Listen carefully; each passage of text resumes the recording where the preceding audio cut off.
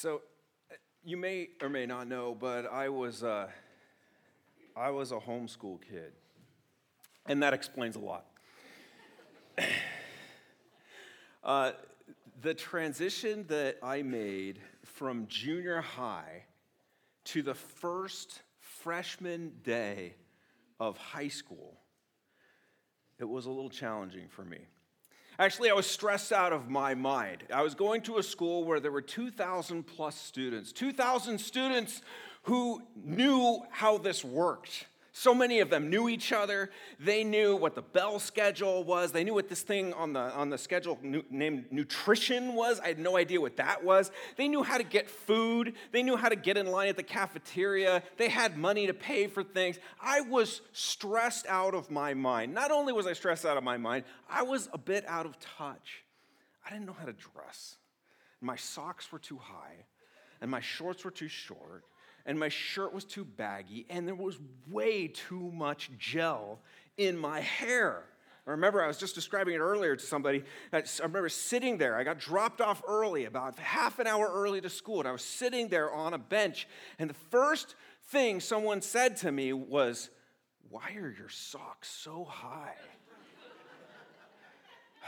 Not only that, the zipper on my backpack was about ready to split in two because it was filled with every single one of my textbooks. And that's because I couldn't figure out the rusty combination lock on my old locker. My back hurt, my head hurt. The whole campus seemed like it was just spinning and moving around like the deck of an Alaskan crab boat. I felt like I was drunk, but by some miracle, I ended up in the classroom on time. And I remember unzipping that thing and pulling out that brand spanking new notebook, setting it up there, a freshly sharpened number 2 pencil, set that down, twiddling my thumbs, waiting to go. And the teacher finally came up and said, "I want to welcome all you juniors and seniors to AP Biology." Not a good day. Have you ever gotten it wrong? Man, I got it wrong that day. But that's okay, right? Because our teachers tell us it's okay to be wrong. The important thing is that you what? Learn from your mistakes. Or just try, right? Don't be afraid to fail. Be afraid not to try. And sometimes, someone once said this, sometimes it takes a wrong turn to get you in the right place. It's okay to be wrong, right? It's okay to fail, right? Well, the answer is yes, but it's also no, isn't it? Well, it might be okay to choose the wrong flavor of ice cream, right? You choose rainbow sherbet over chocolate chip, you've made a big mistake. But that's okay. You can live to fight another day.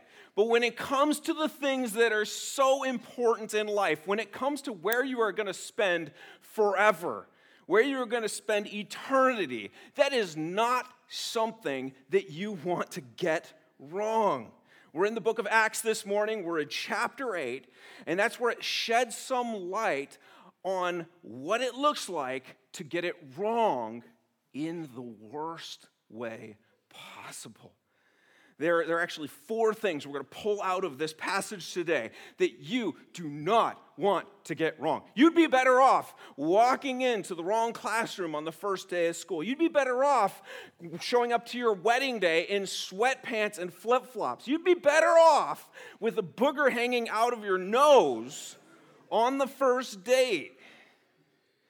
4 things you don't want to get wrong. And we know about these 4 things because the man that we are talking about, that we are looking at his life here in Acts chapter 8, he's a man who got it wrong. A man named Simon. Luke tells us in Acts chapter 8, verse 9, he had previously practiced magic in the city and amazed the people of Samaria, saying that he himself was somebody great. Oh, to be somebody great. Wouldn't that be great to be somebody great? I wanted to be someone great. Did you want to be someone great? And you put on that cape Have you ever put on a mask?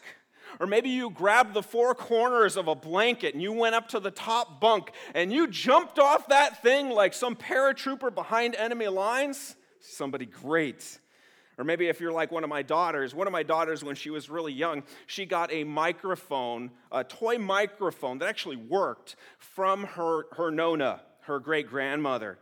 And man, she blessed our delicate ears. Those screeching sounds of the next would-be American Idol. Simon was a man who wanted to be great. He worked hard to make sure that everyone else knew that he was great. And a lot of people bought it. Look at verse 10. They all paid attention to him, from the least to the greatest, saying, "This man is the power of God that is called great." And they paid attention to him because for a long time he had amazed them with his magic. Magic. What kind of magic was he doing? Well, it was probably a combination of different things. Probably some science mixed in with some superstitious spiritualism. And so he's probably using math. He's probably using some chemistry here. He's probably using optical illusions. He's probably also using things like divination and astrology, and he's bringing all of this together, whatever tools he possibly can put together in a package that is going to blow people's socks or sandals off, I should say, back in that day. And the Samaritans, they bought it. They believed it. Well, they believed all kinds of different things. If you were here with us last week, we explained that many of them believed in the one true God of Israel. Yes. But they believed in a lot of other gods as well. There was a syncretism going on there. And when you think about it, that's not very different from what's going on today. As the world gets smaller, we're traveling all over the place. Different people are mixing with each other. And now with the internet, information is going all over the place, and people are piecemealing their faith and everything that they believe in. So they got all kinds of different beliefs, all kinds of different tricks, all kinds of different potions and magical cures and secrets to get what you want out of life. Let's make this life great, right? And if you walk into a home, you might see a cross hanging over the doorway, but you know what? You might also see some crystals in the windowsill. Or you might see some special oils up on the counter. Or you might see back in the backyard garden, you might see some Buddha figurines there. They're pulling it all together. It's kind of like the Hindu temple that I visited in college, where you go into that holy special place and you look around and you go, there's a picture of Buddha over here, and Vishnu over here, and Krishna, and Kali. But then what is this picture of Jesus here too? It's like we'll just bring everyone in. The more the merrier, right? And so these people in Samaria, they believed Simon. And the more they believed in Simon, well, the more he believed in himself as well. And that's not a big deal, is it? To believe in yourself? Well, it's not a big deal if by believing in yourself, you're just talking about having enough confidence in the morning to get yourself out of bed and make your way to school or to work or to get up in the morning and face another day with the kids.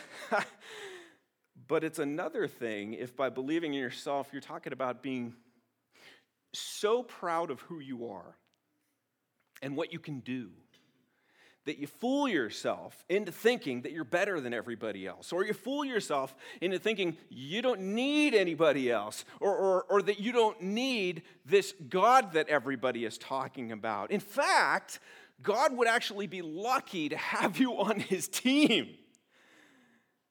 And if that's what you mean, then you're getting it very, very, very wrong. The first thing that you can get wrong that we see in this passage is your identity. People get this wrong all the time. Simon did that in a big way. As a magician, it seems that he not only claimed to have special powers from God, but he actually believed himself to be some type of a version of God. People were saying, this man is the power of God. It's like the power of God is made manifest in this man. It's his representative, it's God in the flesh. Who knows what they were actually believing here? And from what we can tell here in Acts chapter 8, not only did he not stop them from saying that, but it seems like he really liked it. Is that such a big deal? What's the problem with getting your identity wrong? Well, for one thing, you're believing a lie. Galatians 6:3 says, if anyone thinks he is something when he's nothing, he deceives himself. I remember we must have learned that verse in Sunday school way back in the day. I grew up with a bunch of brothers, and we used to walk around to each other and say, you think you're something nothing? It's our way of insulting each other. We were really cool. You're believing a lie. And if you're believing a lie, then you're going to be living in a way that is not in line with the way things really are. You're going to be living as if things that really aren't are. I mean, just imagine if I thought I was Superman.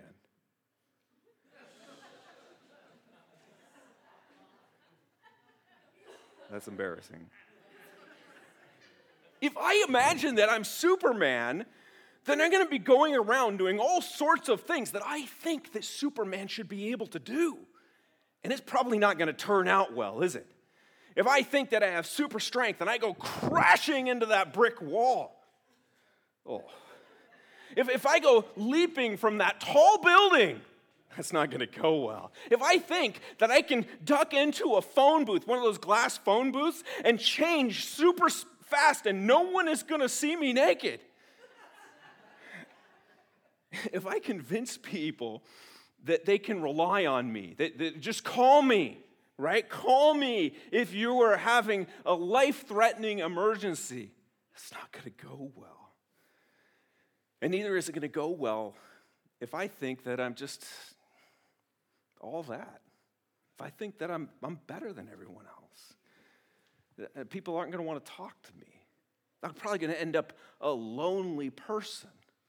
In fact, I'm probably not going to be someone who asks for help very often because, I got it together. And I'm probably going to try to convince people, you can rely on me. You can trust me. And I'm probably going to let them down over and over again. I'm definitely not going to recognize my need for God. I'm not going to look to him.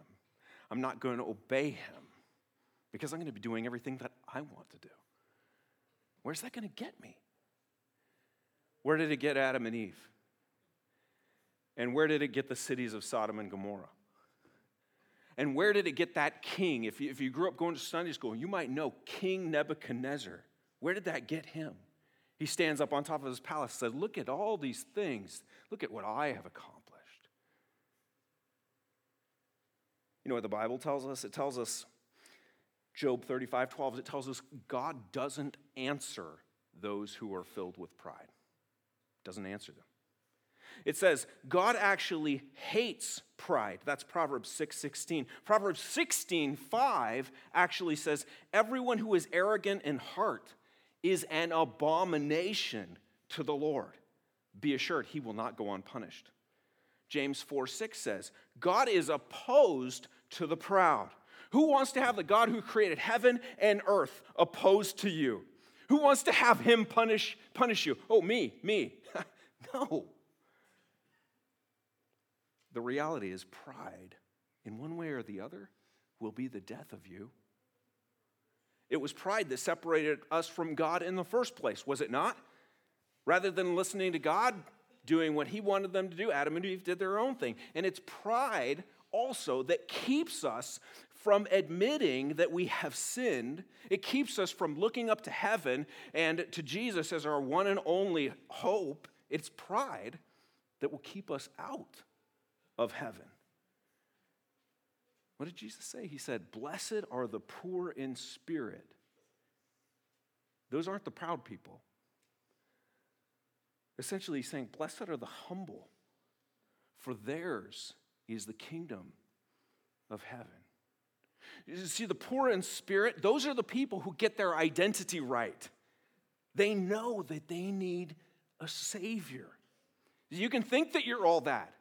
You can think you're Superman. You can think you're someone super special. You might even convince others to believe it too. You might get them to subscribe to your channel.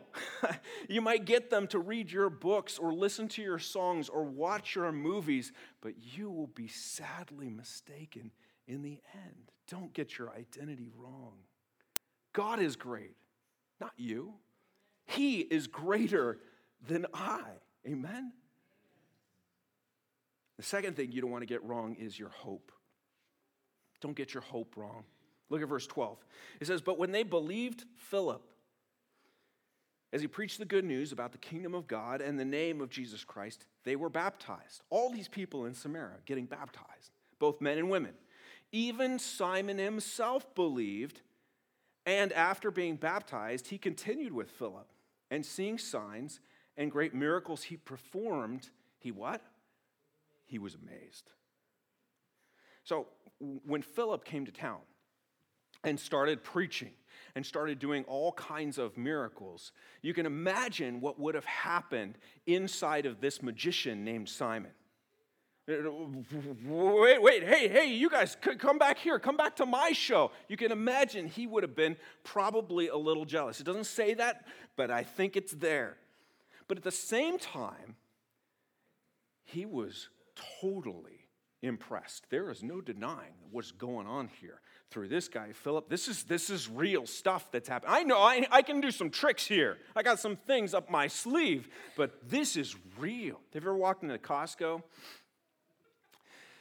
First thing you see, whoa, TVs. It's not the way it used to be when I was growing up. These things are big. Now, you may have a great TV at home, right? It might be big, it might be colorful, it might work, it might be flat. But if your TV is more than a couple months old, you got nothing.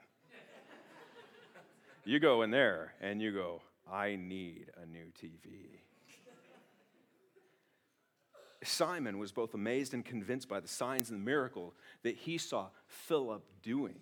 It even says he believed. It even says he was baptized. But as we're going to see in a few moments, he wasn't doing it because he was a sinner in need of a Savior.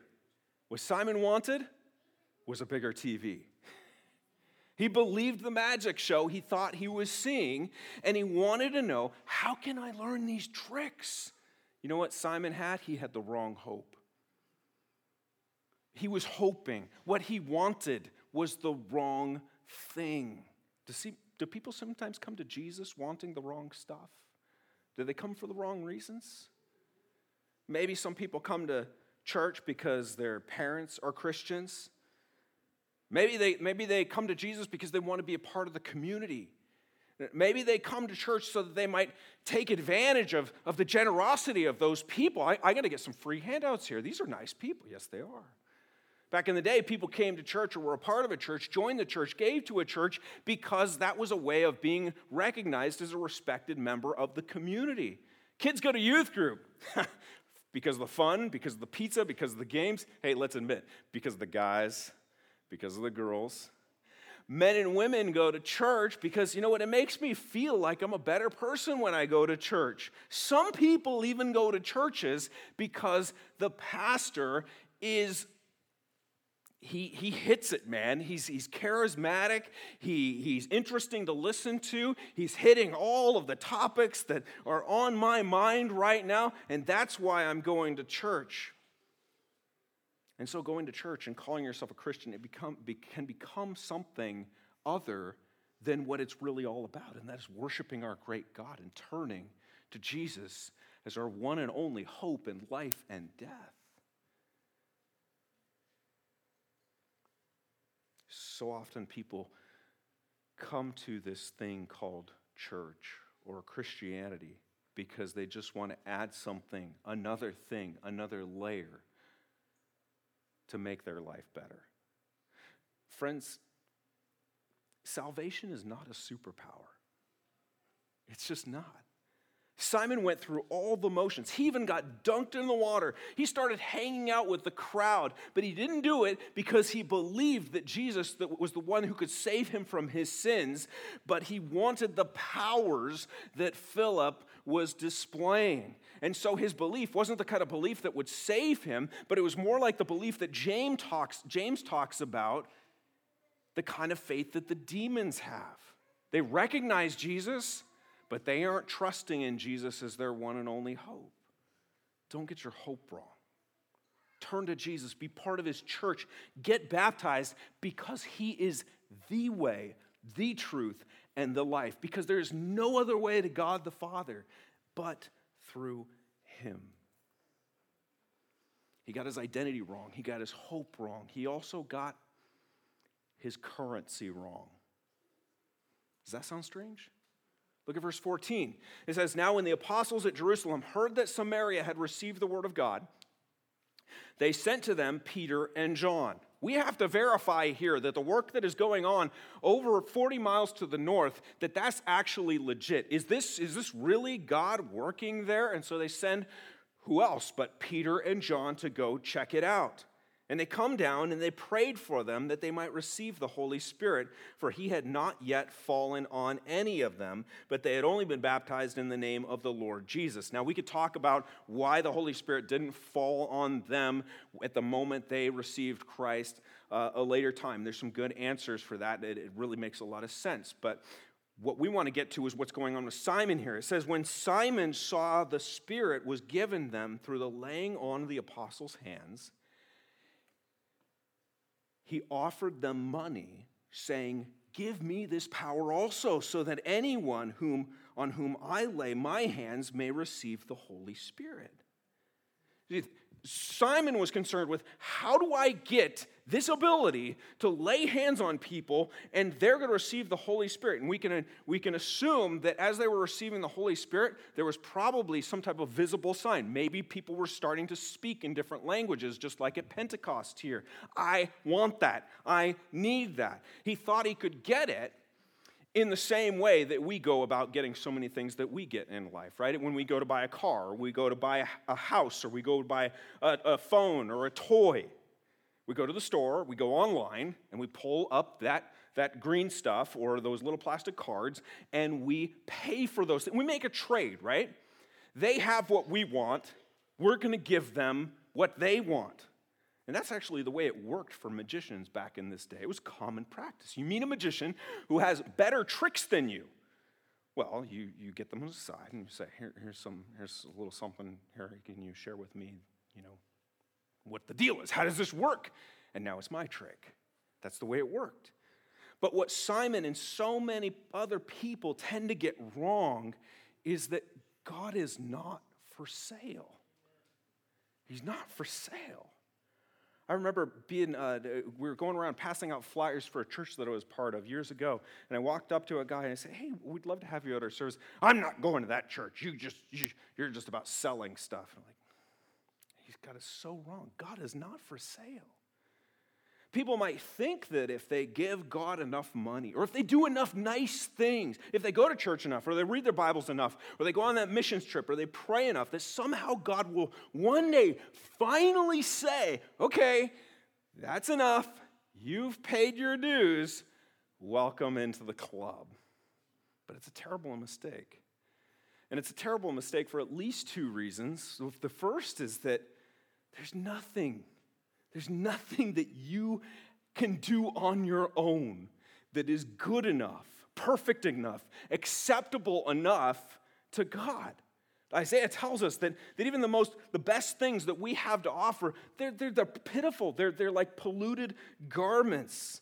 They're polluted with wrong motives, and our relationship with God isn't right in the first place, so they don't really matter, and the way that we go about doing them is wrong. And so no matter how many of them that we stack up onto the checkout counter, they're never going to be enough for what we need God to give us. It's the wrong currency. If you try to go buy a new puppy, and it's just so cute, my daughters would say, "Dad, don't you think that's cute?" And I'd say, "Well, I just don't get it." But someone might find this as cute, and they'd say, I'm gonna give all that I have. I need to get that puppy. And you reach into your pockets, and all you have are rocks. And you put those up on the counter, and you say, please give me this puppy. And they say, not a chance. You ain't getting no puppy. It's sad. Very sad. Someone might think. You don't have what God wants, and it's not good enough. That's the first problem. The second problem is thinking that you can somehow offer God something to earn salvation, to buy salvation. Well, that just means you're totally clueless as to why you're separated from God in the first place. Again, it goes back to pride. You're so blinded by your pride that you think that you and God can make some type of a trade here. But what you really need is not a trade. You don't need an exchange. What you need is forgiveness. You need him to forgive you. You can't buy God's forgiveness. It's something that only comes through his amazing grace and mercy. And that's why God calls us in Isaiah 55. He says, come, everyone who thirsts. Have you ever been thirsty? I'm thirsty right now. Come, everyone who thirsts, come to the waters, and he who has no money, come, buy and eat. Come buy wine and milk without money and without price. Why? Because this is free. You can't buy it. Simon got the currency wrong. What God desires is not for us to buy our way into heaven, but that we might humbly turn to him, confess our need, confess our sins, and look to him for forgiveness. Isaiah goes on, and he says, seek the Lord while he may be found. Call upon him while he is near. Let the wicked forsake his way. I used to think that he was talking about all those wicked people out there. He's talking to me. Let the wicked forsake his way, and the unrighteous man his thoughts. He's talking to me. If I understand my identity correctly, this is me. If I read Ephesians 2, verses 1 through 4 appropriately, then I was the one who was dead in my trespasses and sins. This is me. Let the wicked forsake his way, and the unrighteous man his thoughts. Let him return to the Lord, that he may have compassion on him, and to our God, for he will abundantly pardon. If you confess your sin, he is faithful and just to forgive. This is the way it works. Simon got it wrong. Here's some money. Give me the superpower. But Peter said to him, this is verse 20, may your silver perish with you, because you thought you could obtain the gift of God with money. You have neither part nor lot in this matter, for your heart is not right before God. He got his identity wrong. He got his hope wrong. He got his currency wrong. Don't get your response wrong. Peter told Simon, repent, therefore, of this wickedness of yours. Pray to the Lord that, if possible, the intent of your heart may be forgiven you. Doesn't this fall in line with what we're talking about here? You can get humble. Realize that he has what you need. Pray that you might be forgiven. He says, for I see that you are in the gall of bitterness and in the bond of iniquity, which is what my mom used to tell me all the time. Gall of bitterness, bond of iniquity. And Peter's trying to get across here. You need to know just how lost you are. You need to understand just how mistaken you are here. When I realized I was sitting in the wrong classroom, I didn't need anyone to tell me twice. I was utterly humiliated. I got out of there as fast as I possibly could. But here Simon is, and he's not getting it. Just like so many people don't get it today, do they? They hear the good news of the gospel of Jesus. It's possible to hear the good news of the gospel And you should be completely torn up inside, realizing the error of your ways, realizing how horribly you have betrayed your Creator, the one who loves you, who gave his Son for you. You should be cut to the quick, and yet they're not. Simon didn't see it. Like Jesus said in Matthew 13:13, seeing they do not see, hearing they do not hear, nor do they understand.